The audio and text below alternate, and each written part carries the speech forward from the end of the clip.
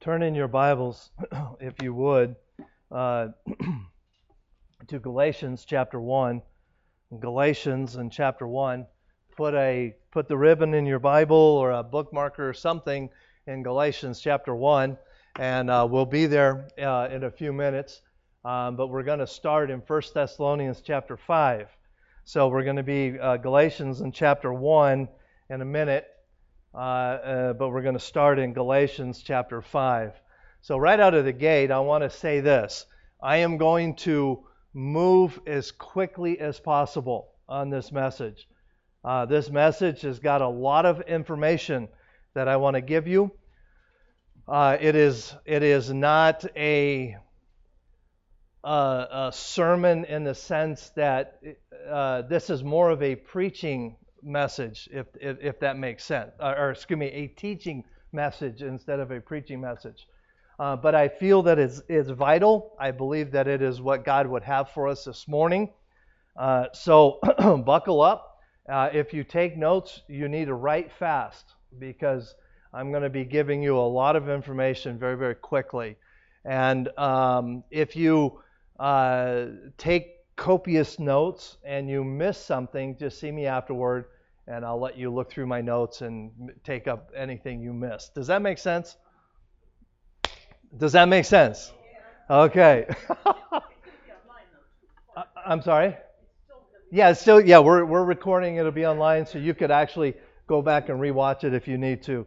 But this is Missions Month, and every year leading up to missions, leading up to October, I pray about missions. Many of you know that I was a missionary, and I love missions. I love missionaries. And because of that, I look forward to October because I get to preach messages about missions. And I guess I could do that anytime, but specifically during October. And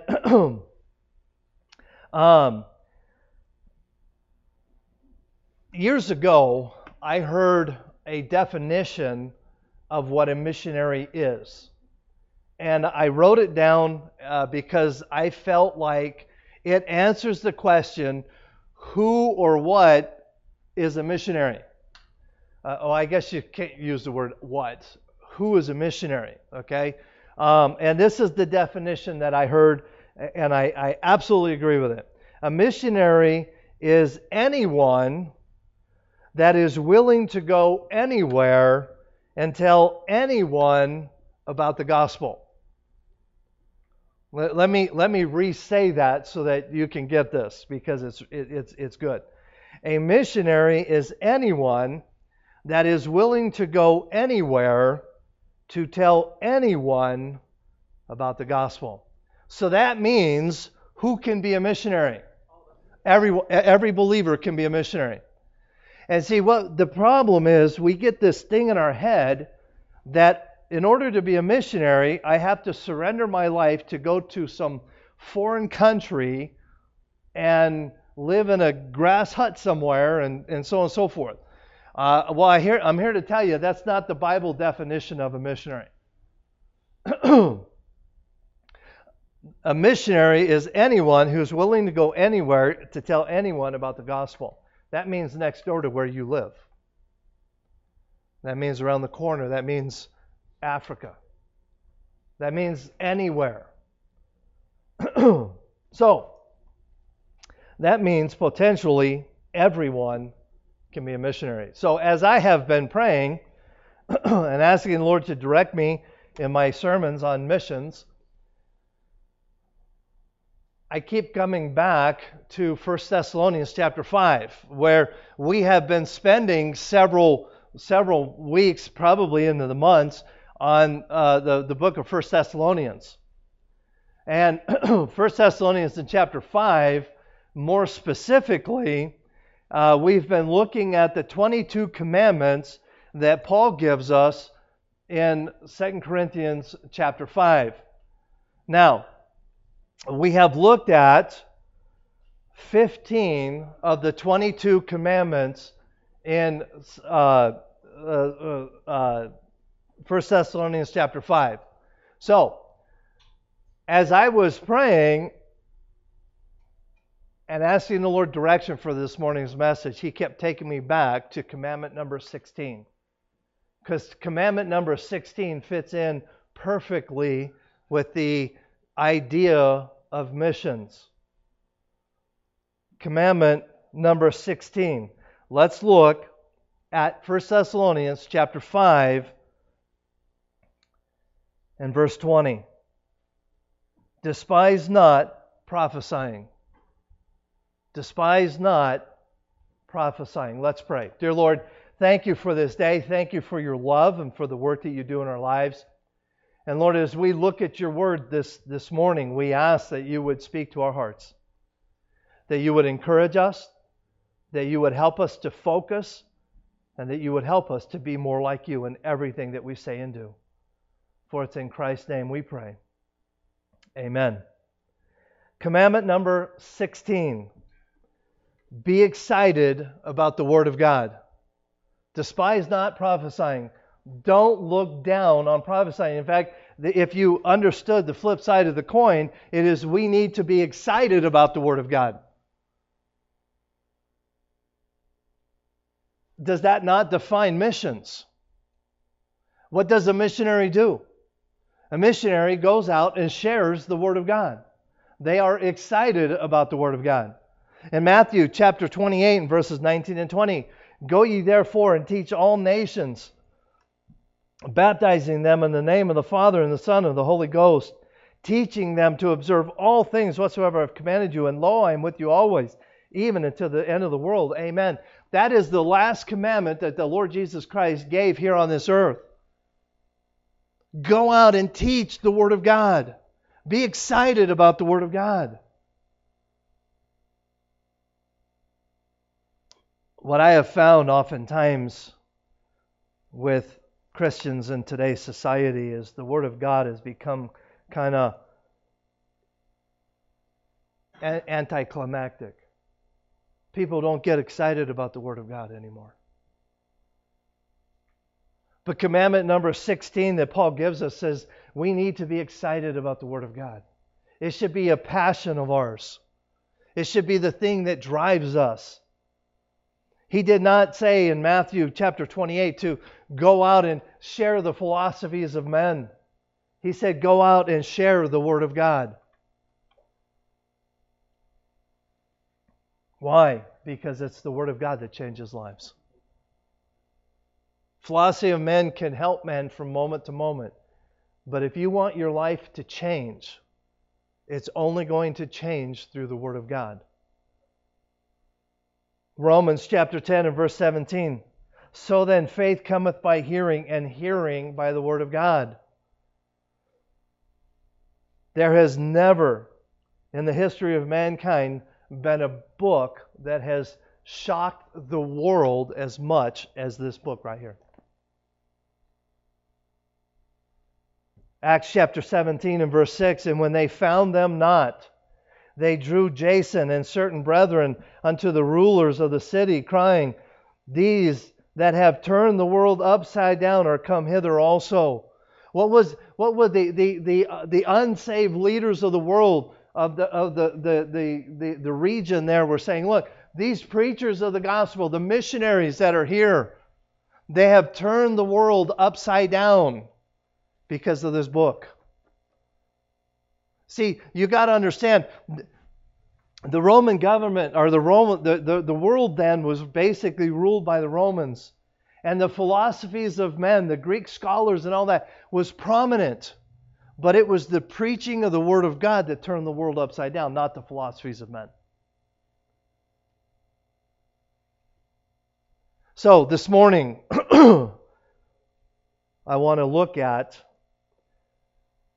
how we need to be excited about the Word of God.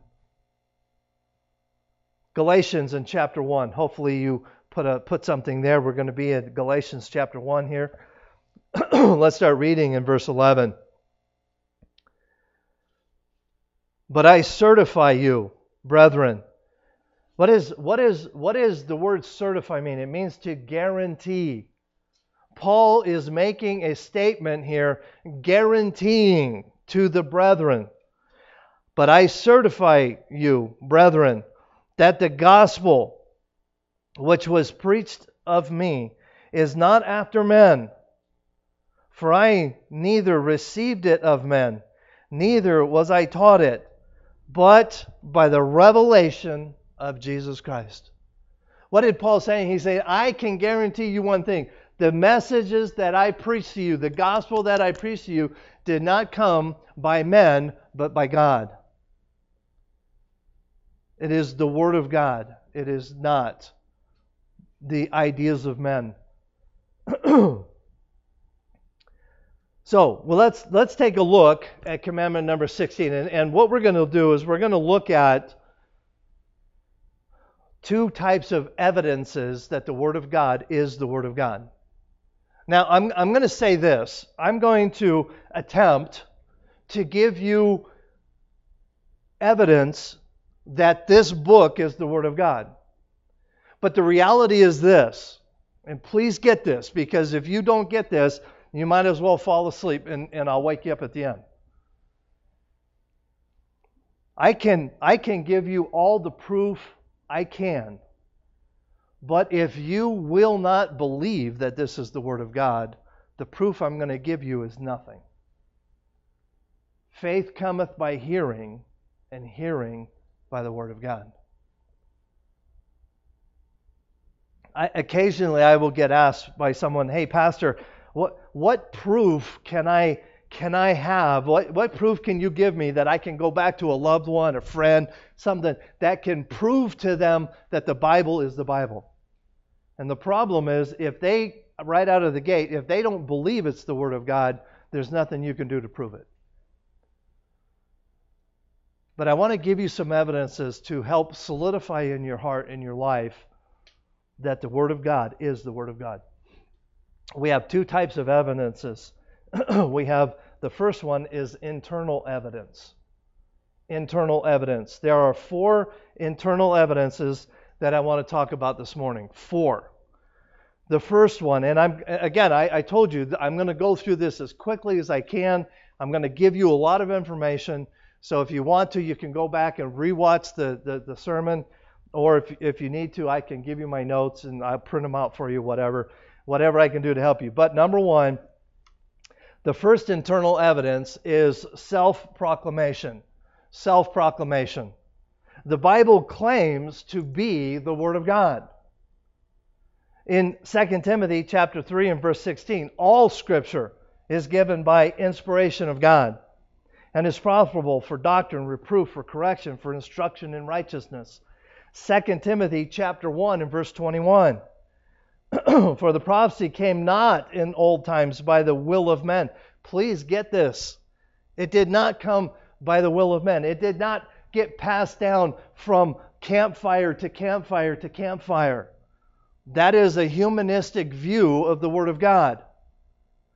God says that the prophecy came not in old time by the will of men, but holy men of God spake as they were moved by the Holy Ghost. It did not happen the way the secularists want to tell you it happened. Internal proclamation. The second internal evidence that we have is the Holy Spirit. And this is important. When a person gets saved and they accept Jesus Christ into their heart and life, the Holy Spirit comes to live within them. And then all of a sudden, the Word of God starts to take on a new meaning. We call this illumination. When the Holy Spirit that dwells within us illuminates Scripture for us. In John chapter 16, verse 13, howbeit when He, the Spirit of truth, is come, He will guide you in all truth, for He shall not speak of Himself, but whosoever He shall hear, that shall He speak, and He will show you things to come. In John chapter 14 and verse 26, the Comforter, which is the Holy Ghost, whom the Father has sent in my name, He shall teach you all things, illumination, and bring all things to your remembrance whatsoever I have said unto you. Have you ever been reading Scripture and thought to yourself, wow, I've never really noticed that before. In fact, it happened this morning. Somebody came to me and said, hey, you know what? I was reading in the Bible, and look at this verse. I had never seen that these two thoughts are connected. That we call that illumination. Or have you ever been telling somebody about the Lord Jesus Christ, sharing the gospel, if you would? And then all of a sudden, a verse that you hadn't read or thought about in months comes screaming through your brain, and you're like, wow, where did that come from? That happens to me all the time. See, that is the Holy Spirit alive and well in our lives.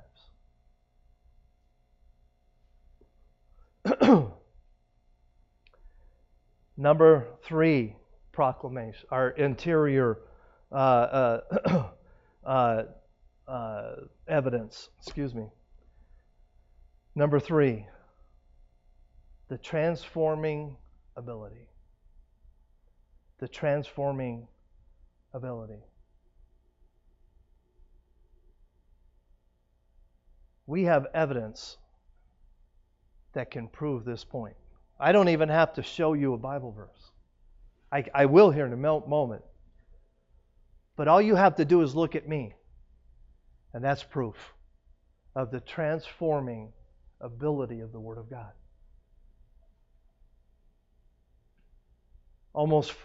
Just a little over 40 years ago, I accepted Jesus Christ as my Savior. I was an alcoholic. My life was spinning out of control fast. But God saved me and slowly started to work in my heart and my life, and I started to change.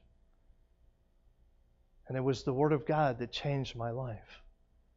It wasn't a temporary change. It was permanent change after permanent change. And now look at me. I'm a pastor. That scares me to death, by the way. Just saying.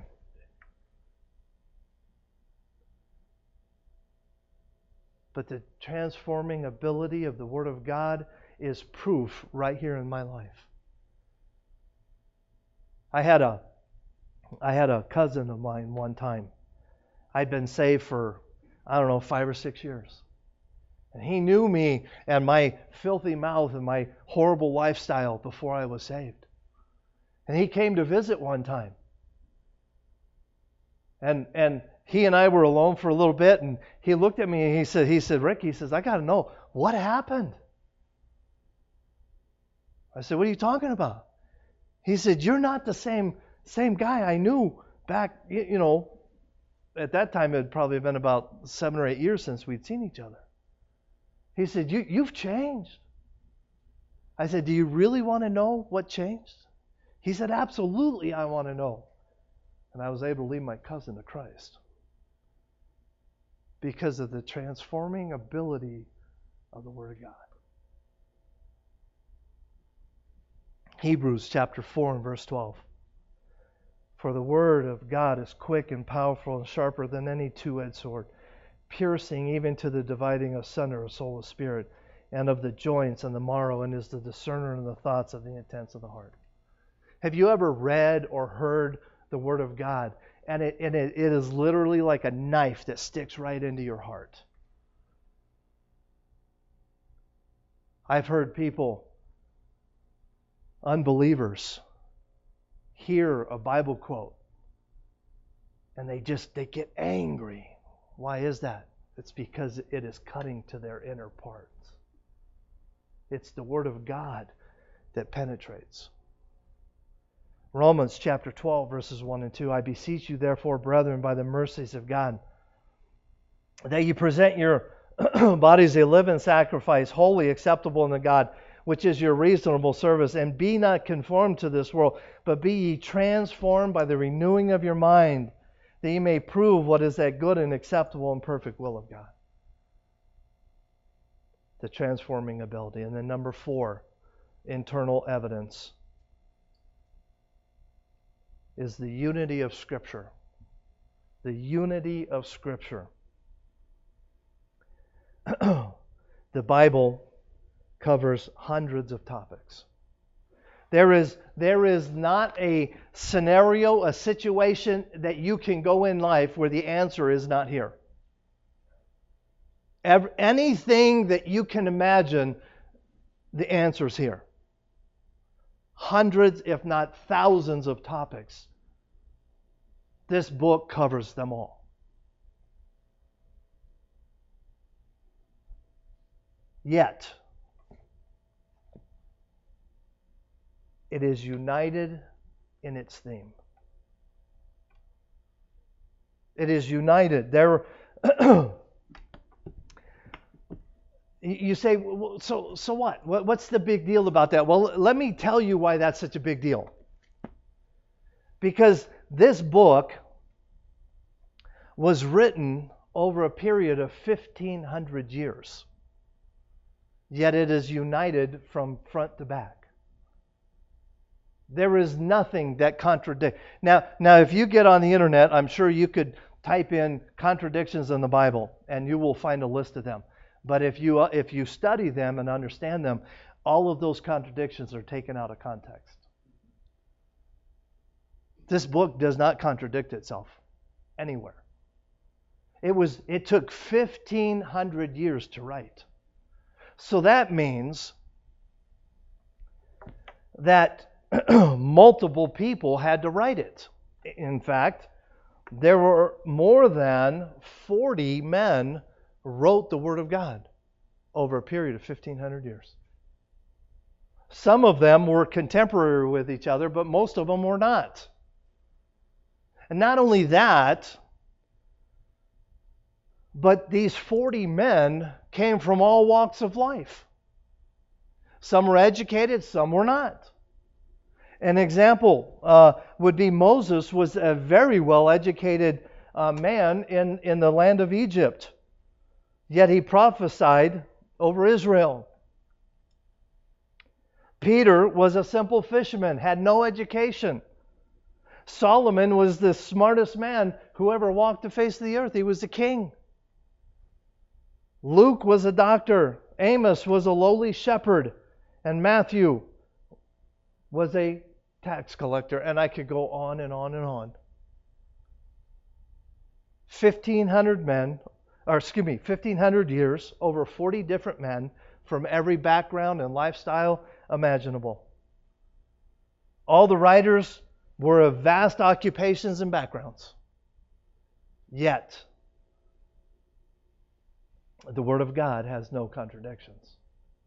It has unity of thought from front to back. It was written in different places, it was written under different circumstances, and it was written for different purposes. It was written in different styles, but yet there is unity of thought from front to back. Thus, the only conclusion that you can come up with logically is that there is a single author. It is impossible to write a book over a span of 1,500 years, over 40 different authors, and have unity of thought throughout.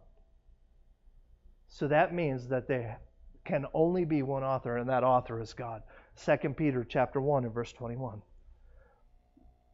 For the prophecy came not in old time, but by the will of men. But holy men of God spake as they were moved by the Holy Ghost. Again, this was not passed down from campfire to campfire, from legend to legend. No, this was the Word of God by the Word of God.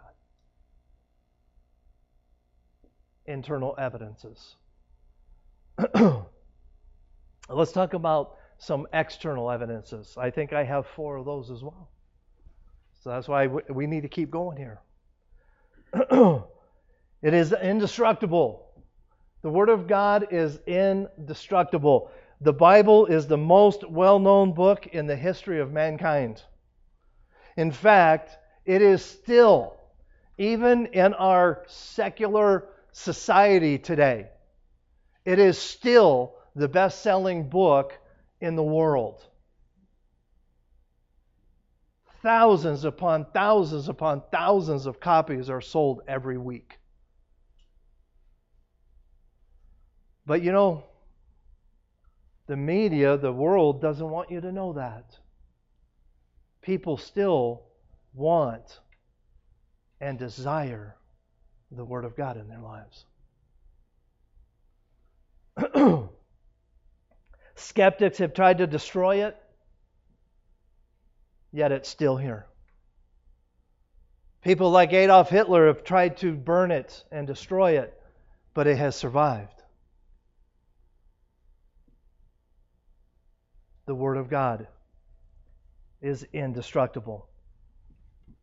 Number two, another external evidence. And I personally think these are kind of cool. And that is science. The Word of God. Now let me say this. Science does not prove the Word of God to be right. The Word of God proves that science is finally figuring it out. Okay? I'm going to give you two examples of this. The first one is in Leviticus chapter 17, verse 11. For the life of the flesh is in the blood. The life of the flesh is in the blood. And I have given it to you upon the altar to make an atonement for your soul. For it is the blood that maketh an atonement for the soul. Now, this is speaking of prophecy of Jesus Christ giving His life-flowing blood for your sin and for mine. But it is proof, what it's saying here is that life of the flesh is in the blood. You know, you can live with an artificial heart. You can live with one kidney. You can live with different body parts and different things. But there is no such thing as artificial blood. You cannot live without blood. Your life is dependent on the blood. Why was it so important that Christ shed His blood for your sin and mine? Because it was the very thing that kept Him alive. And it's the very thing that keeps you alive. It took the medical profession centuries to figure it out, but it was here in Leviticus the whole time. This next verse I'm going to read you, I think, is personally really cool. Isaiah chapter 40 and verses 21 and 22. Have ye not known? Have ye not heard? Hath it not been told you from the beginning?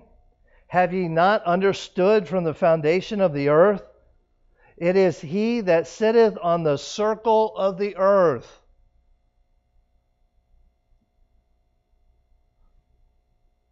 And the inhabitants thereof are as grasshoppers, and stretcheth out the heavens as a curtain, and spreadeth them out as a tent to dwell in. Now, let me ask you a question. Prior to Christopher Columbus, what did people think? The world was flat. It was this verse that convinced Christopher Columbus that he could reach India. He didn't know there was another continent in between, but he was convinced that he could find a faster trade route because the earth was round. It was this verse that he used to convince the Spaniards to allow him to do it. Even the religious crowd of the day thought he was going to fall off the end of the earth. I just personally think that's a pretty cool verse. So we have external evidences. We have the indestructibility of the Word of God. We see the science that is buried in the Word of God. And I just gave you two of many examples, by the way. Go and Google it sometime. Medical proof in the Bible. It's incredible. Okay, and then number three, archaeology. Now this one is another one that I think is pretty cool. I'm going to give you two examples of archaeology in the Bible. In Genesis chapter 14, it speaks of Abraham's victory over some king, which I can't pronounce his name, and he was ruler over 5 Mesopotamian, anyway, you know what I'm talking about, Mesopotamian kings, okay? He was the king over 5 kings. There were five cities or 5 kingdoms back in the day in Genesis chapter 14. Well, for centuries, there was no proof that those 5 kings ever existed, those 5 kingdoms. So skeptics of the Bible used to say, see, that's proof that the Word of God is wrong. Well, I had news for them. In 1960, a guy named, let's see if I find his name here. Anyway, I don't see his name here. Anyway, in 1960, the Ebla tablets were discovered in in northern Syria. The Ebla kingdom was a powerful kingdom in the 12th century BC, i.e. Genesis chapter 14. The Ebla tablets are a record of the history of that kingdom. What is incredibly important about these tablets, it makes reference to all 5 cities listed in Genesis chapter 14. See, again, science or archaeology did not prove the Word of God to be true. The Word of God proved the archaeologists finally figured it out. My favorite part of archaeology is the city of Jericho. I have a picture for you here. This is what the walls of Jericho looked like prior to the nation of Israel marching around the city 7 times. And the walls fell outward. Now, those of you that understand warfare, if a attacking army is going to attack a city that has a walled city, what direction are the walls going to fall in? They're going to fall inward because the attack is coming from out. The walls are going to fall inward. But the walls of Jericho fell outward, thus filling the cavern and making it very easy for the attacking army to just walk right into the city. In the 1930s, Dr. John Garstang made an incredible discovery. He states, this is the archaeologist's statement, as to the main fact, then, there remains no doubt the walls fell outward so completely that the attackers would be able to climb up and over the ruins into the city. This remarkable discovery changed what we already knew. See, God said that the walls fell and the armies just walked right in. But it took till the 1930s for the archaeologists to say, wow, look what we found.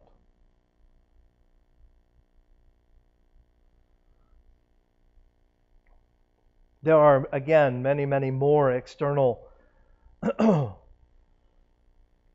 archaeological proofs that I could have exampled this morning, but for time's sake, obviously we couldn't do that. And then the final external prophecy, or external evidence, is prophecy. The Bible contains hundreds of prophecies which have come to pass. Statistically, I started to do this, but it's off the charts. Statistically, every prophecy of this book has come to pass, except for what we call the end times. We're still waiting on those. Statistically, it is impossible for as many prophecies to have been made and to have happened as in this book. It is a statistical nightmare to try and figure it out. Just based on math alone proves the Word of God to be true.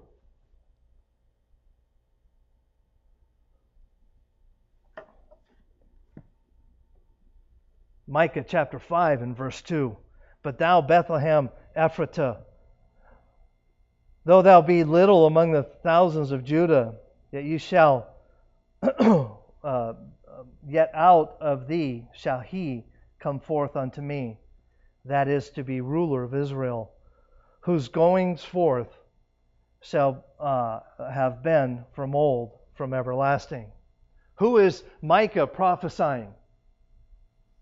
Jesus Christ, the Messiah from Bethlehem, Judah. Every Christmas we celebrate the birth of our Savior, Jesus Christ.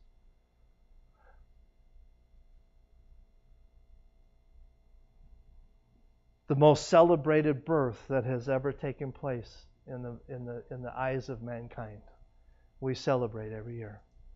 And the world does everything they can to strip away Christ from Christmas. Let me say this. I understand this is not Christmas, but keep Christ in Christmas. Genesis chapter 12 and verses 1 through 3. Now the Lord said unto Abraham, Get thee out of thy country, and from thy kindred, and from thy father's house, unto a land, and I will show thee.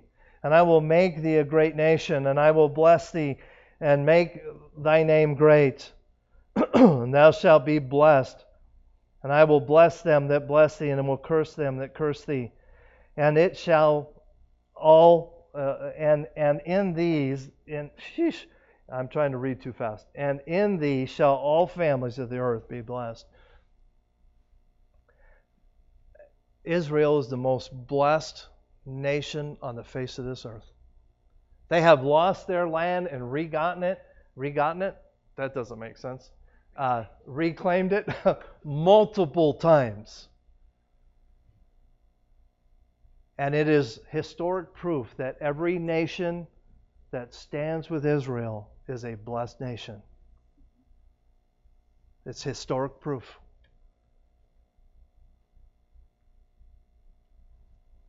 Be careful how you vote this time. There are consequences to our votes. I don't tell people how to vote. I don't do that. But there is one candidate that stands with Israel and there's one that doesn't. That in itself can dictate how we vote.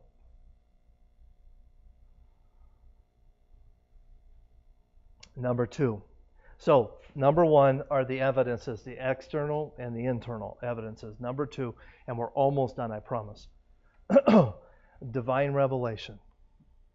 The divine revelation. Let's go back to Galatians chapter 1, verses 11 and 12. But I certify you, brethren, that the gospel which was preached unto me is not of men. For I have not received it of men, neither was I taught it, but by the revelation of Jesus Christ. What is Paul saying? In a nutshell, he said, the word of God that I preach unto you did not come from men, but came from God. Divine revelation. 1 Thessalonians chapter 2 and verse 13. For this cause also thank we God without ceasing, because when we received the word of God, which ye heard of us, ye received it not as the word of men, but as it is in truth the word of God, which effectually worketh also in you that believe.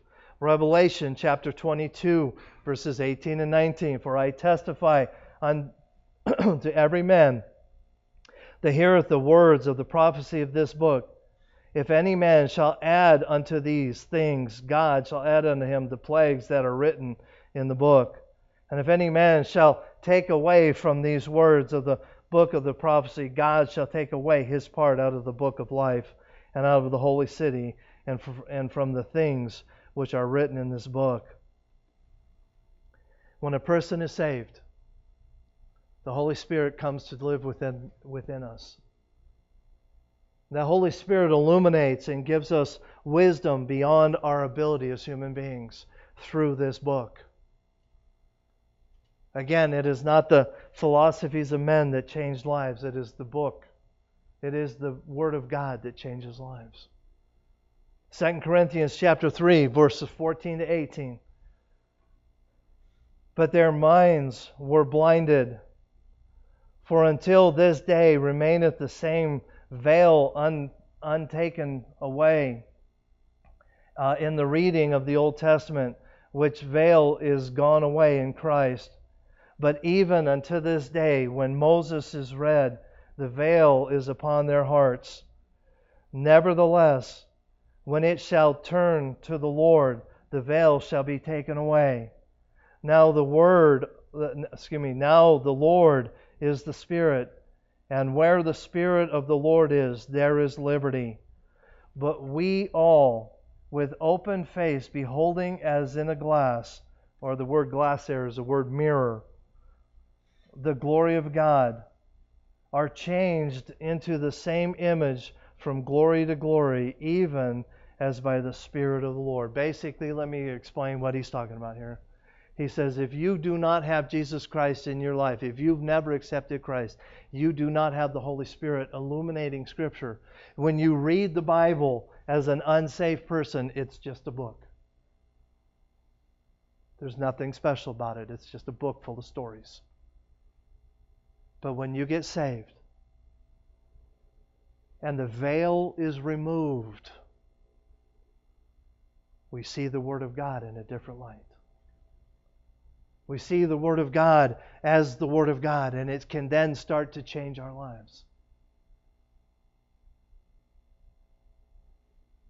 And it starts to act as a mirror. And as we read the Word of God, we look into the mirror of the Word of God, and we start to see things in our lives, and we say, you know what? That needs to change. And we allow the Word of God to change our lives. What an incredible truth.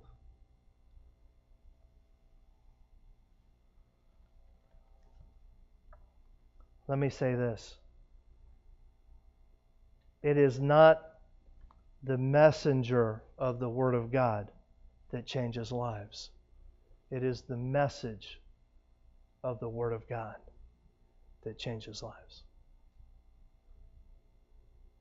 It is not the messenger of the Word of God that changes lives. It is the message of the Word of God. But let me say this. If we don't have messengers, then the Word of God will never get out. Thus, the definition of a missionary. Anyone who is willing to go anywhere to tell anyone about the gospel. That's a missionary. Let me ask you a question. How much time have you spent in this book? Well, let me ask you another question. Are you saved? Have you asked Jesus Christ to come into your heart and save you? Do you know where you will spend eternity? If you are saved, how much time do you spend in the book? Because it's this book that's going to change your lives. How much time? How much time do you spend in prayer every day to the God of heaven, thanking Him for what you have? I can't think of a better subject to talk about during Missions Emphasis Month than the Word of God. Because really, is that not what missions is all about? Taking the precious Word of God to people who have never seen it, never heard it, have never experienced the saving grace of Jesus Christ.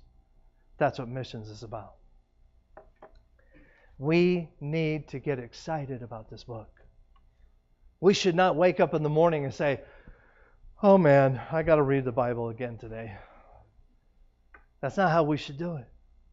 We should wake up in the morning saying, oh, I get to read the Word of God today.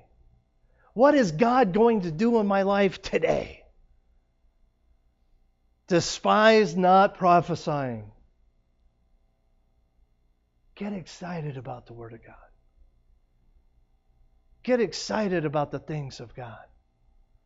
Let me encourage you, those of you that are app savvy, okay, in your phones, download an app called Sermon Audio. Thousands upon thousands upon thousands of sermons from pastors all over the world. Now, be careful who you listen to, okay? I'm just saying. But when you're driving between here and Reno, listen to a sermon. Get excited about the things of God. Get excited about the Word of God. Because it's this book that's going to change our lives. Let me close with this. Romans chapter 10 and verse 17. So then faith cometh by hearing, and hearing by the word of God. Let's pray. Dear Lord, thank you for this day. Thank you for your love and for the work that you do in our lives. And Lord, I am so thankful for the word of God. I am so thankful for all that you've done in my life through the word of God. What an incredible blessing the word of God has been in my life. It has literally changed my life. Help it never to become dull. Help it never to become mundane or an unexciting exercise. Lord, help it always to be, hey, I get to go to church. I get to read the Word of God. Help us, dear God, to be excited about the Word of God.